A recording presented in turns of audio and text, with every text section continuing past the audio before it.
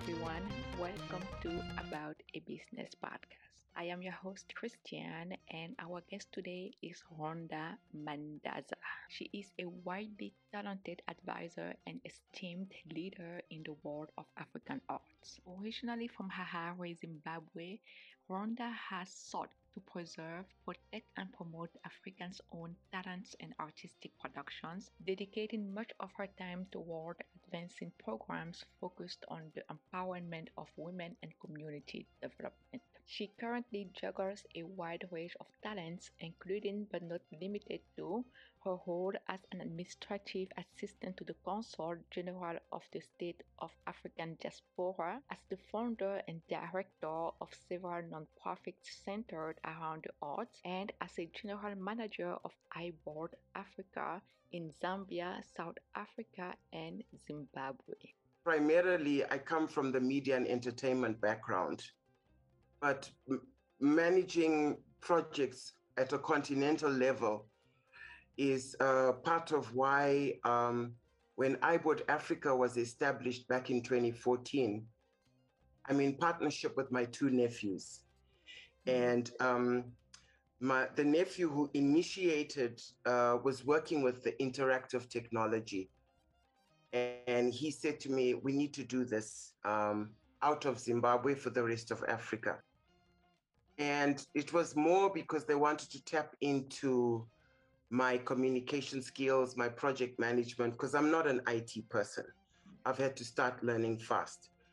So we set up in Zimbabwe in 2014, and our mandate was really to introduce interactive technology to the whole of Africa. At the time when we set up, interactive technology had not yet even been introduced in Zimbabwe.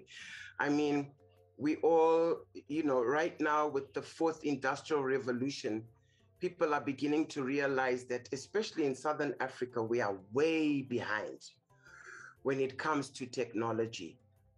And that as much as we may have the IT skills, we are so far. So the current business, this is our 8th year counting. We're still standing. The reality is, though, for example, Zimbabwe's economy is really in a bad space. And we've had to go through a learning process of finding the right supply partners. So most of the technology that we deal with is imported out of China. When you talk about interactive technology, you're talking about cell phones? No, we're talking about interactive flat panels, which are primarily targeted for the education sector, corporate sector.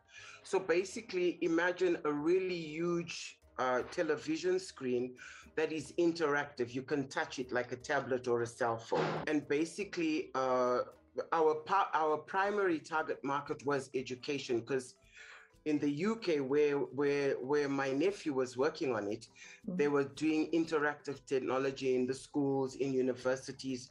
So for example, in huge universities, an interactive screen allows students outside of the UK to participate because it works with Wi-Fi. Now that we have Zoom and Skype and all of that, students who couldn't afford to come to be on campus still apply and do their courses online. Yeah, especially now with COVID, a lot of schools are doing like online learning, absolutely, like distance education. Absolutely. And do you think the internet in Zimbabwe is like, you have a strong enough internet to be able to afford this kind of interaction, like online education? Actually, yes. In fact, it's gone from strength to strength. But most certainly, we have very solid internet service providers. On that level, we're pretty organized. Both mobile data, Wi-Fi, everything is easily accessible. Yes, in some cases, there's issues of affordability, but, social media has become such an addiction to society that everybody finds their way. Sure, they have their internet.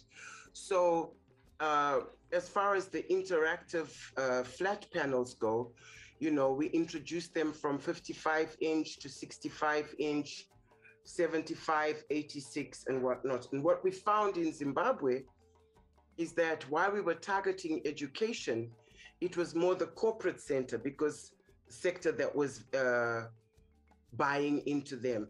And I think it was a case of affordability. I think the schools, at the time when we first started, we had a supply partner who was really doing some crazy things in terms of their markup.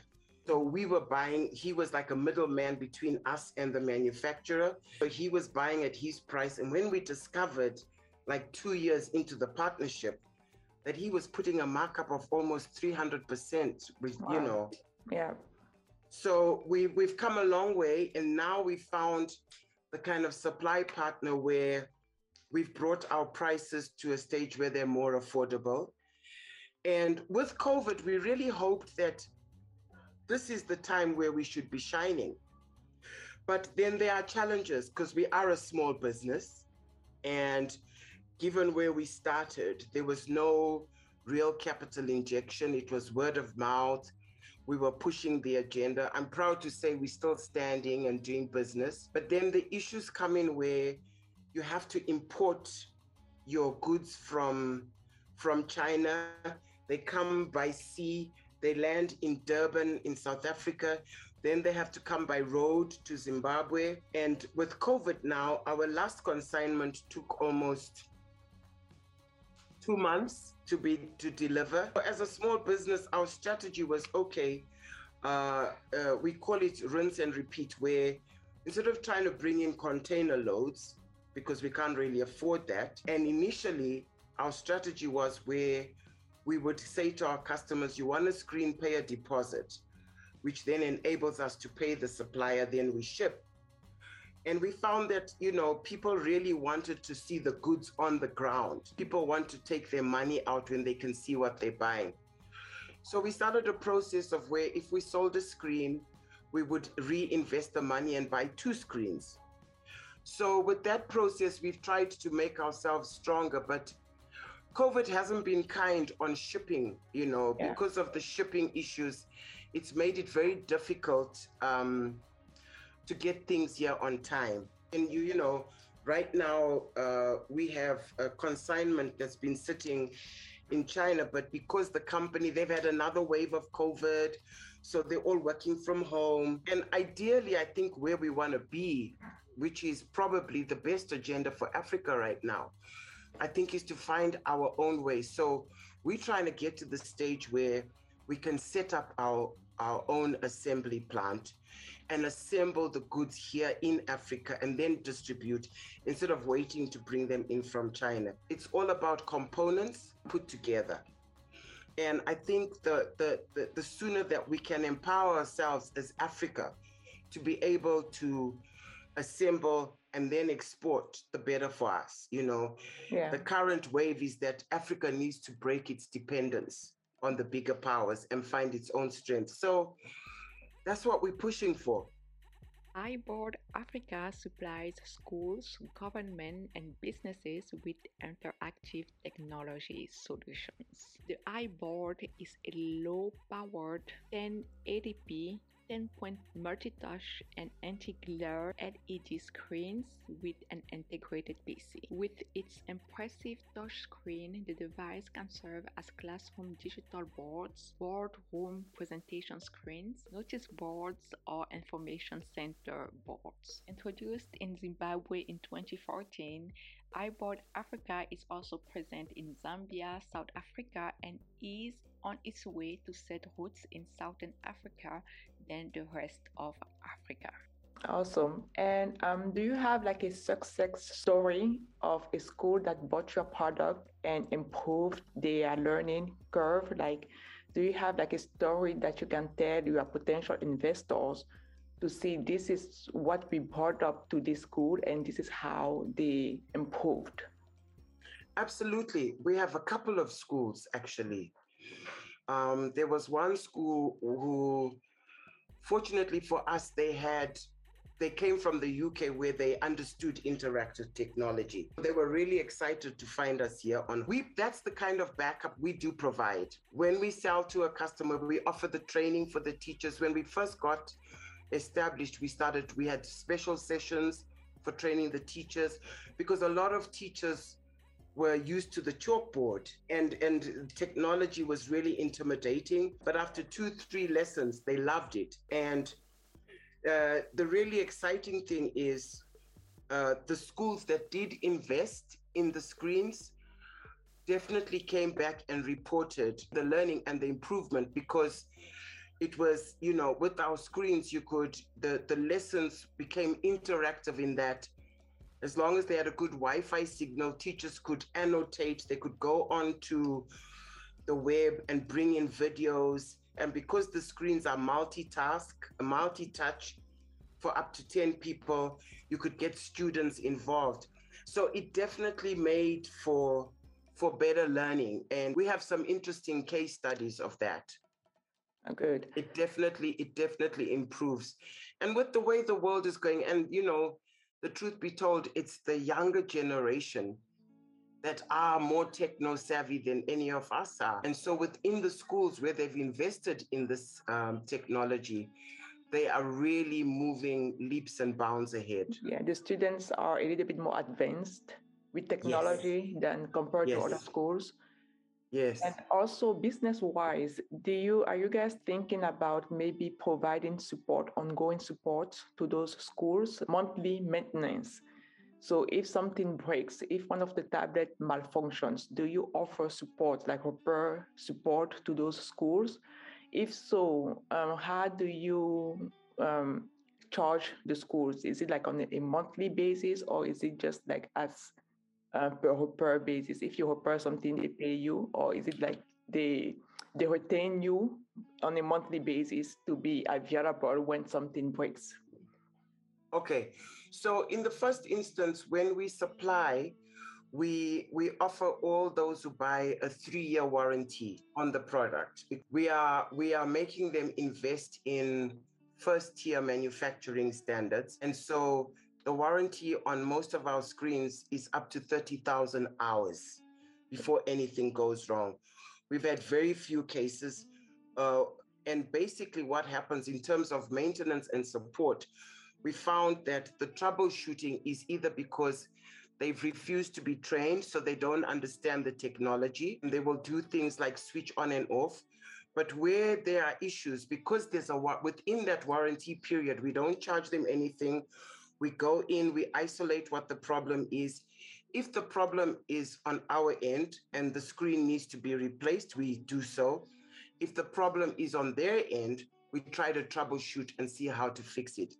But we've had very few of those. I was talking to one of my friends, and I was here in the US, and I was asking her, why are people always skipping Africa and hiring people in China, in the Philippines, when they want to find an assistant or somebody to help them with their social media? They hire people in the Philippines, where we have people in Africa that are available to work. But the issue with Africa is that we don't have access. Many are not trained in the technology. Internet is not as accessible as it is, like, let's say, in Asia. If everybody knew how to use computers, knew how to perform those tasks that we pay people in Asia to do, I think Africa will be better off. And I think what you are doing is a step toward that. And, if I may just say, I think sometimes the other sad thing is that people they don't put the spotlight on the success stories, because let me tell you, a lot of IT techno-savvy people within Africa. Yes, some countries are not that advanced, but like here in Zimbabwe, for example, we have the Harare Institute of Technology. There is some amazing work coming out of there. No one shines a spotlight on it. There are internet service providers that are introducing the most amazing. There's a lot of technical companies that are providing laptops. Look, a lot of our schools became internet-driven about a decade ago already. Even our former president, before he left, was already providing schools with laptops and desktops and whatnot. It's a slow process. And I think that, you are right when you say that Africa is still considered backward, and any of our successes are they're not really promoted. We don't make enough noise about it. Exactly. But that's going to change. We're going to change that story. Yes. Platforms like this is really amazing. The Republic of Zimbabwe is a landlocked country located in Southeast Africa between the Limpopo rivers and the Zambezi, bordered by South Africa to the south, Botswana to the southwest, Zambia to the north, and Mozambique to the east. The country is commonly known for its history of out-of-control inflation, pinnacling at 500 billion% in the year 2009. Between the year 2000 and December 2007, the national economy declined as much as 40%. In the year 2021, however, the economy has rebounded, driven by the recovery of agriculture, relative exchange rates, and stabilization of prices. GDP is predicted to have grown by 5.8% in the year 2021 alone. Given the country's solid education base and ample and abundant natural resources, Zimbabwe has the ability and the potential to figure among the countries leading growth in sub-Saharan Africa. Zimbabwe was also ranked 113th number in the Global Innovation Index in the year 2021. My platform is mainly business focused, and I want to know when starting your business, what do you think was the most difficult aspect of starting your business, and what made you keep going? Think about the beginnings of your business venture. Yes. When we started, it was actually it was really nice from the beginning because my nephew was already in the IT space in the UK. And so he had a partner who everybody wants Africa, right? Yes. So he had a partner who wanted to come to Africa. Mm-hmm. And so at the very beginning, we were loaded with product. Him and his partner brought in, it was first one container load of 40-foot. Next thing, there were 2 more container loads, but the pricing was wrong. And of course, what happened is, sometimes if you don't understand the playground that you're on, this guy assumed that, okay, I'm going to send all these containers and these things are going to fly off the shelf. And that was, 2015, when our economy was now starting to do a nosedive. And so if you imagine the price of an interactive screen, our smallest one then, according to our supply partner's price, was like $5,000. Now, 8 years later, that same screen, we are marketing at $1,500 because that is the reality. But the problem was, while we started smooth, the minute the supply partner realized, and this was our challenge, not having our own capital to be able to buy direct and start. We have a supply partner who puts us under conditions. And those conditions are, we are expected to sell and remit, but we're not selling fast enough because the economy is not gravitating towards our prices. And so he decided to just cut us off. And that's when the reality set in, because we said, okay, fine, take your product back. Fortunately for us at the time, we had stock. And, being a sovereign state, he really had no way of just coming in and demanding, because we had now reached the stage for affordability. We were allowing people to pay deposits and pay terms because we didn't want to sit with the product. It was better to give it out and let them use it. Of course, those were the disagreements, and those were the challenges of not having our own capital to just invest and do our own thing. And what kept us going is because we had the stock and because we had started with such a bang, we said, hell no, are we giving up? Not now. And so we kept going. So we eventually got rid of all that stock that was on the ground. We literally cut our prices so that we could stay afloat. And through our partner in the UK, he was now able to find different manufacturing partners who were able to bring the prices down. And that's how we've kept going. I think we just made a commitment to ourselves that, you know what, we're not going to stop. Yeah. There's been times, it's not easy. There's been times, I can tell you, during the 2 years of COVID, we didn't know what to do because we had no stock. The stock that we did have, people didn't really have the money because most businesses were shutting down. And, so you kind of sit back and you think, do we really want to carry on? You wake up in the morning and you think, we're not giving up. It's been challenging for businesses all over. Yeah, and I think that's what it's about. You just have to keep going. A friend of mine shared with me something the other day. She said a bottle of Coca-Cola and said when Coca-Cola started, I think in their first month, they sold 5 bottles where they are to now. So it makes you realize that we got to keep going. Yes. So we've just said, we still want to get to the stage where we have the money to be able to buy our own container and bring it in. Have you ever been to China to see your manufacturer and see kind of customize your product yourself? I know a lot of people travel to China and to see the product in person. Yes. Have you ever thought about doing that?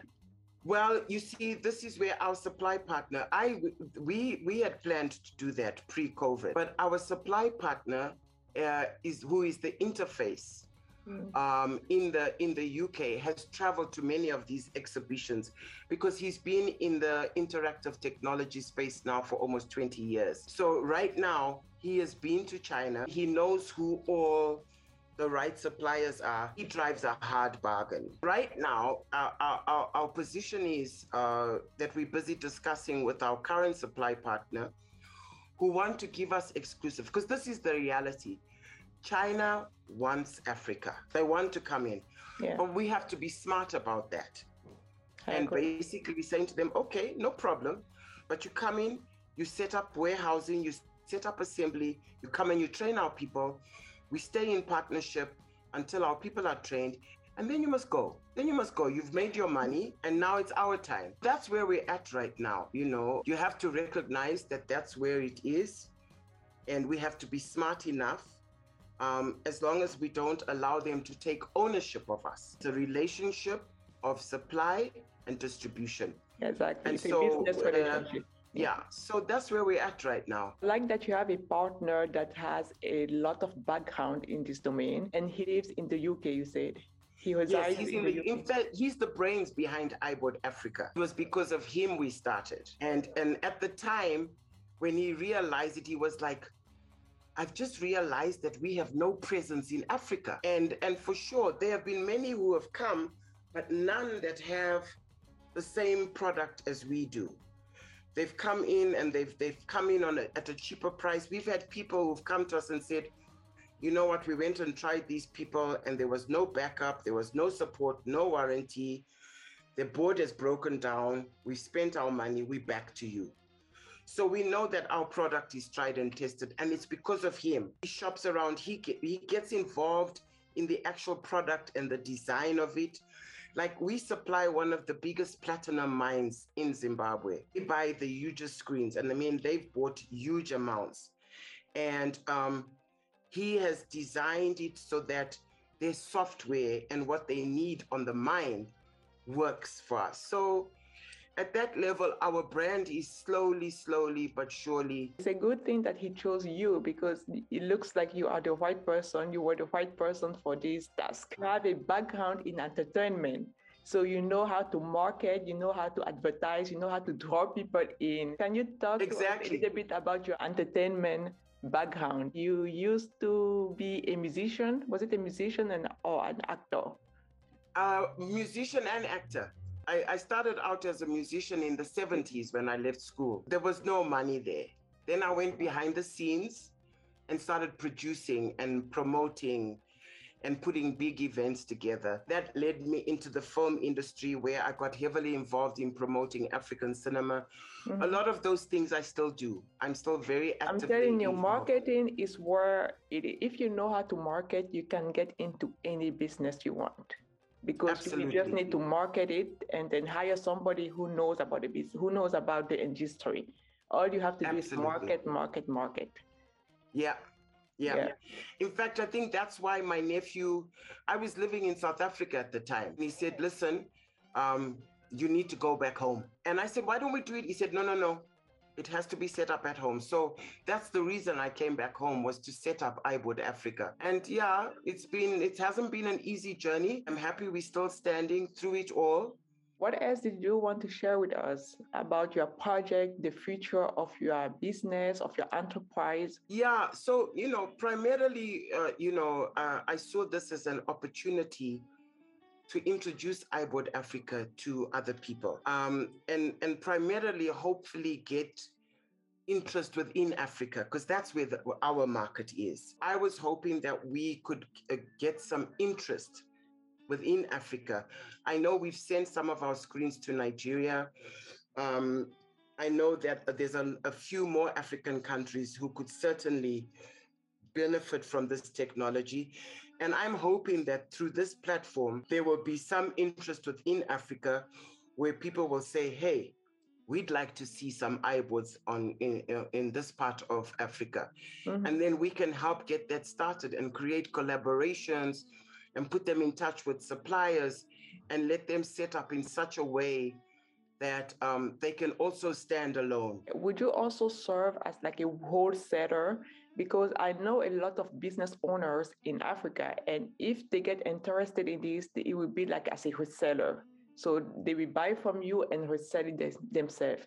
Do you think you can be like a good wholesaler? Is it going to be more beneficial for them to buy from you or to buy from, let's say, China? So it's going to be beneficial for them to buy from us. So here's the thing.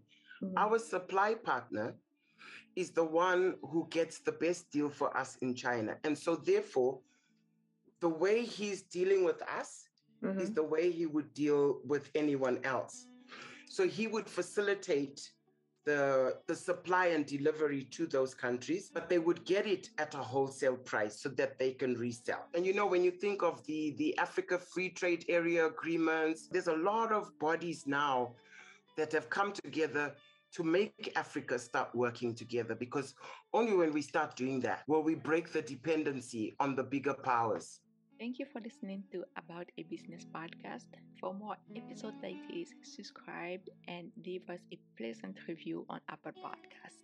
Also, please take 10 seconds to share this episode with your friends. And me, I will catch you on a next show. Bye-bye.